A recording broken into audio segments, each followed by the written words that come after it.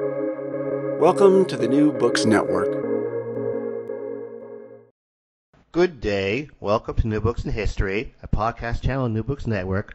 My name is Dr. Charles Cotillo of the Royal Historical Society. I'm a host on the channel, and today we are pleased and indeed honored to have with us Master Historian Professor Jeremy Black. Professor Black is Professor Emeritus of History at the University of Exeter. He is without a doubt the most prolific historian in the Anglophone world today, having written well over 150 books. And today we're discussing one of his latest books, Smollett's Britain, published by St. Augustine Press. Welcome, Professor Black. Hello. Professor, why did you write this book? I wrote this book because Tobias Smollett, who was a novelist who lived from 1721 to 1771, is, I think it's fair to say, not a well-known figure at the present moment. And it's part of a series of books I've been writing in which I've either tried to direct attention to people who are suffering from, as it were, what is known as the literary canon, going in a more fashionable and fanciful direction, or who, in my view, have had their essential conservative disposition, often religious disposition, ignored. And as you will know, I've published books on Shakespeare, on Jane Austen, on Charles Dickens, on Arthur Conan Doyle. I've got one on Henry Fielding coming forward. I've got Ian Fleming out and Agatha Christie. And in each case, what I've tried to do is say either these figures are well known but misrepresented because people wish to have a kind of fashionable account of them, or I think Smollett is very clearly a case, a figure who was significant in his own day, major novelist, a major journalist, but who doesn't receive enough attention today. By background and origin, who was Smollett? Smollett came from the Scottish minor gentry. He came from Clydeside. He trained as a doctor and then made the trip which so many Scotsmen did who were keen to improve themselves. He went to London, and in London he followed both a medical career and a career in literary life. How Scottish was Smollett, and how did he react to English attacks on Scottish people, which were rather common in the first half of the 18th century? Well, he was certainly Scottish. I mean, there's no doubt about that, and he reflects that in a number of writings, most famously The Tears of Scotland, which includes some grim language about the aftermath of the suppression of the 45 rebellion. But of course, it's worth bearing in mind that it wasn't a question of the English versus the Scots, which is essentially how this is often portrayed by Scottish nationalists today. This was a Scottish civil war in many respects, Jacobitism, and Smollett was on the side of what one might call the relatively low church Protestants in Scotland, that's the established church, the Presbyterians, against the Episcopalians and the Catholics, who were more likely to look to the Pretender, to the Jacobite cause. So Smollett both presented himself as a North Briton and indeed had some of his characters in that light, notably the protagonist in his novel Roderick Random, in which the protagonist in fact finds a significant degree of hostility in London to Scots, but at the same time Smollett very much invested, both personally and in his writing, in the notion of a Briton. And I think that's quite interesting. I mean, he's not unique in that. If you think of another novelist, journalist, Oliver Goldsmith, who was an Irishman who studied medicine in Edinburgh, went to London, and again became a figure in London literary life. There was a sense in which there was a greater Britain, which was more than just the English. And I think there's a danger today that proto-nationalism, or indeed achieved nationalism in the case of the Republic of Ireland, can underplay this Britishness. I mean, it's worth bearing in mind, you can see this later. I mean, figures like James Joyce or Oscar Wilde are claimed by modern Ireland. In fact, both of those figures couldn't get out of it quickly enough. And Wilde, of course, was essentially an English figure, or he would have seen himself a British figure. And again, you can see the same with American literature. Many of the great American literary figures, artistic figures, stayed in America and can be seen in nationalist terms, but others, I mean, one can think, for example, going back to the 18th century, particularly like the painter Benjamin West, or more recently, people like T.S. Eliot or Henry James, for him, all moved to London and saw themselves as part of a greater Anglosphere, one that wasn't defined by Englishness. What was Smollett's view of the English, and how did he like living in London? Well, he found London very stimulating, and he liked its literary life, he liked its cafe life. He was a great entertainer. What was his view of the English? He didn't like English xenophobes, and he got very angry in the early 1760s when the Marquis of Bute, George III's advisor and Secretary of State from 1762 to 63, Lord Treasurer, in fact, was stigmatized as a Scot. But as I've said, I mean, Smollett, provided this account of himself as British, and when he has his character, refer to these matters, he often is quite happy to identify with Britain and the British, or what he calls British freedom, for example, in his book on Ferdinand Count Fathom, rather as opposed to other nationalities, notably France. What were Smollett's politics, and what was his opinion of the old and the young pretenders? I think it's fair to say that Smollett had Tory tendencies, I think it's fair to say, but he was certainly no Jacobite, and what one's reminded of the extent to which Toryism, like Whiggism, was a coalition, and indeed something one's inclined to forget about when we're looking at many of our modern political groupings. We tend to see them as having a uniformity.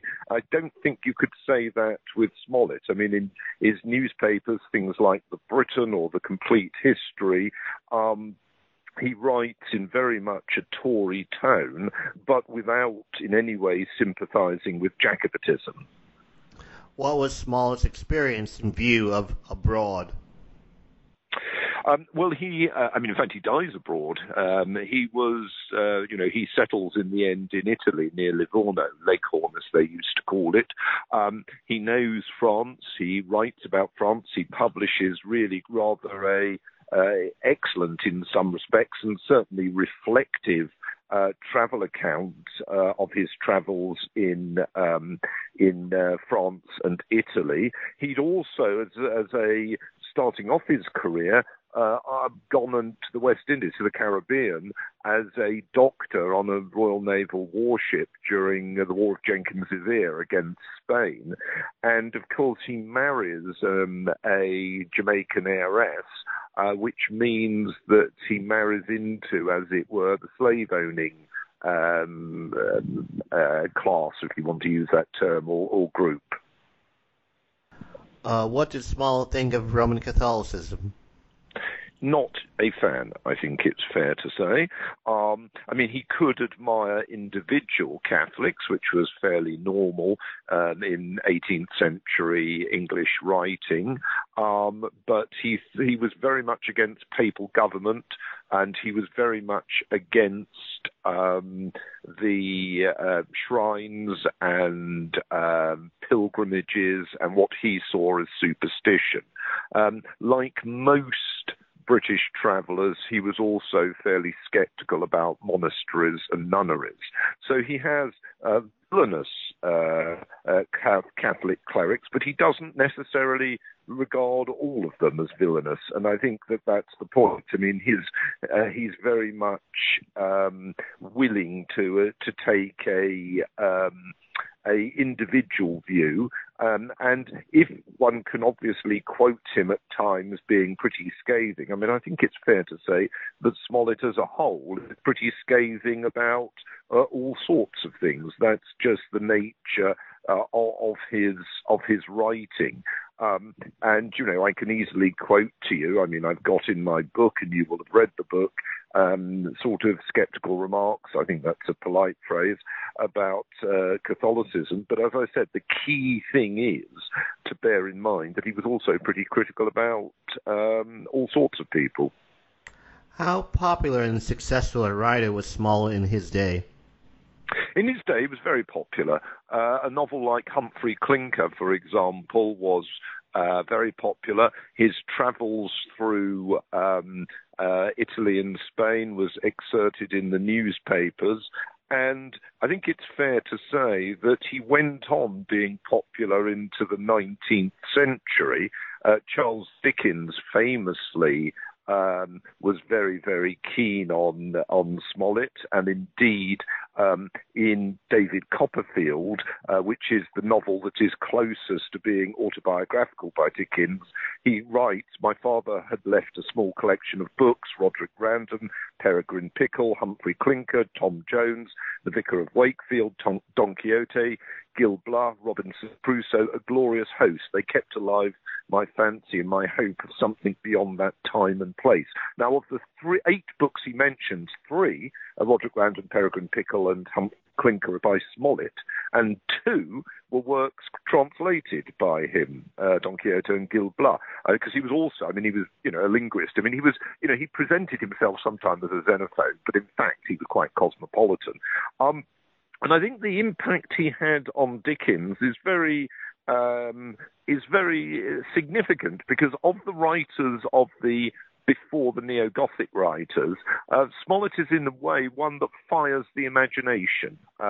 There is something to a degree fantastical, but it's located in human life to an extent that you don't get with Gulliver's Travels, which is very much located outside human life, or you don't really get with Robinson Crusoe, which is a utopia in the South Seas.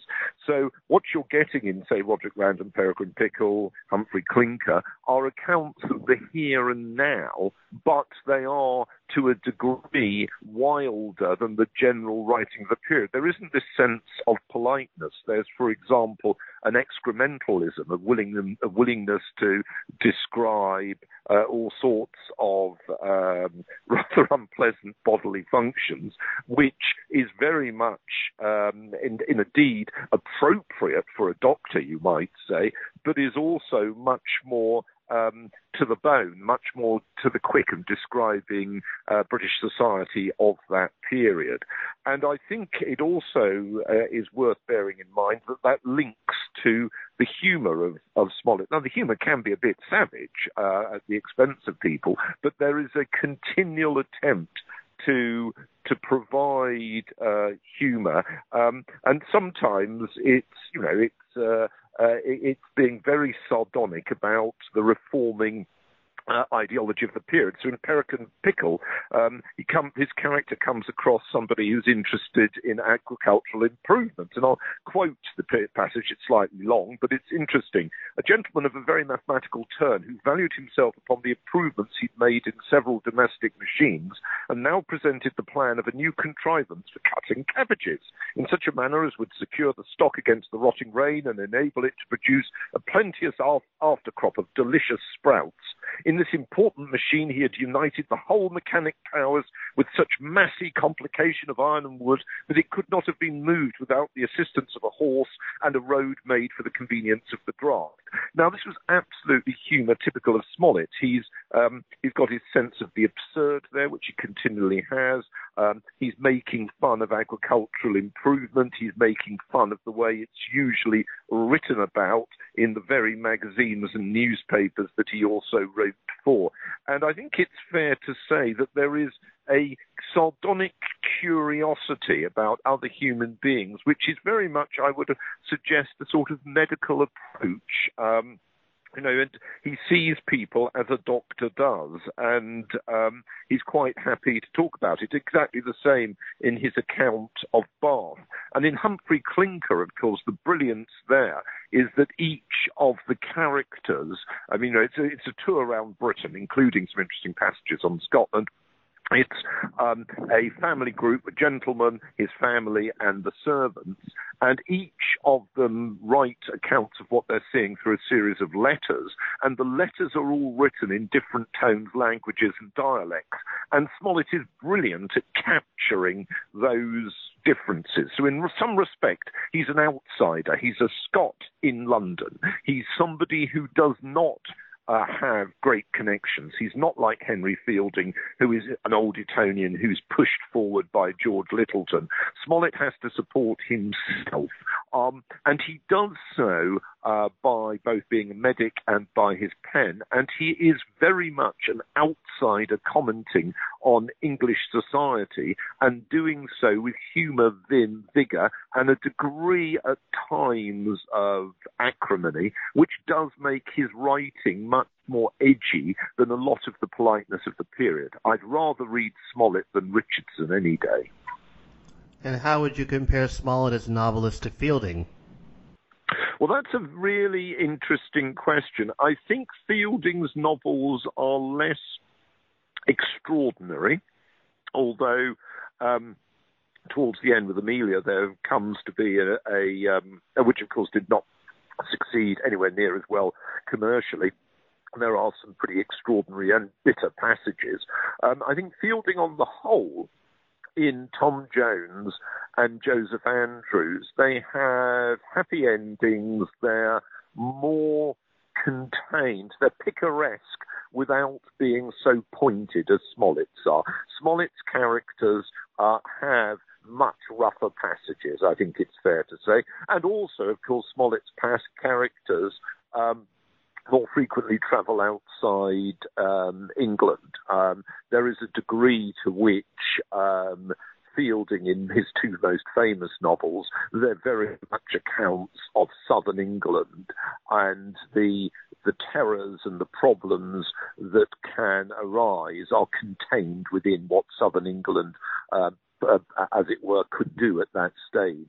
Whereas in Smollett, you go to the New World, you have a more edgy sense of things. In that respect, it's more similar to Defoe with things like Moll Flanders and Colonel Jack. How has Smollett's reputation held up since his passing? Well, I think it's fair to say that in the 19th century, people would have heard of Smollett, and many of them I've cited Dickens, read him. I think it's fair to say that is much less the case now. I mean, Smollett is not used for television and film as Fielding and even more Jane Austen has been. And I think it's fair to say he's dropped out of the firmament, which is one reason why I wanted to write about him.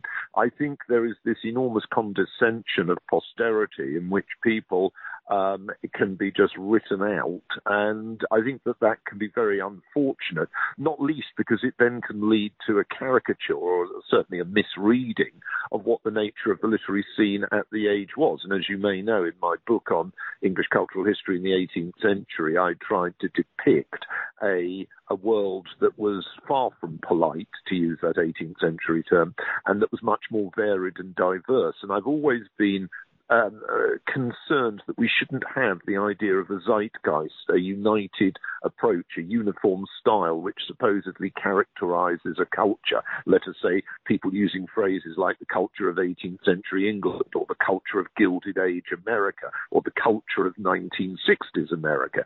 And these are often ludicrous assumptions. I mean, the culture of 1960s America was as much the culture of the figure that won the 1968 presidential election, Richard Nixon, as it was of radicals on the campuses or in Chicago. So I think one needs to capture a diversity. And reading Smollett, you do capture a diversity and a play of the imagination, which is fascinating. If you wanted people to take one thing away from your book, what would it be? What it would be was the richness of 18th century literary culture and the extent to which the novel, a new form as it was then, actually was used by people to offer very differing accounts, each of which can be of great interest, but in combination they are absolutely fascinating. And of course, Americans of the 18th century read novels coming across the Atlantic, and Smollett, like the others, became part of American literary culture, something that tends to be written down or out in the United States. On that observation, I would like to thank you very much, Professor Black, for being so kind to speak with us today. This is Charles Coutinho. You've been listening to New Books in History, a podcast channel on New Books Network. Thank you, Professor Black, very much. Thank you very much.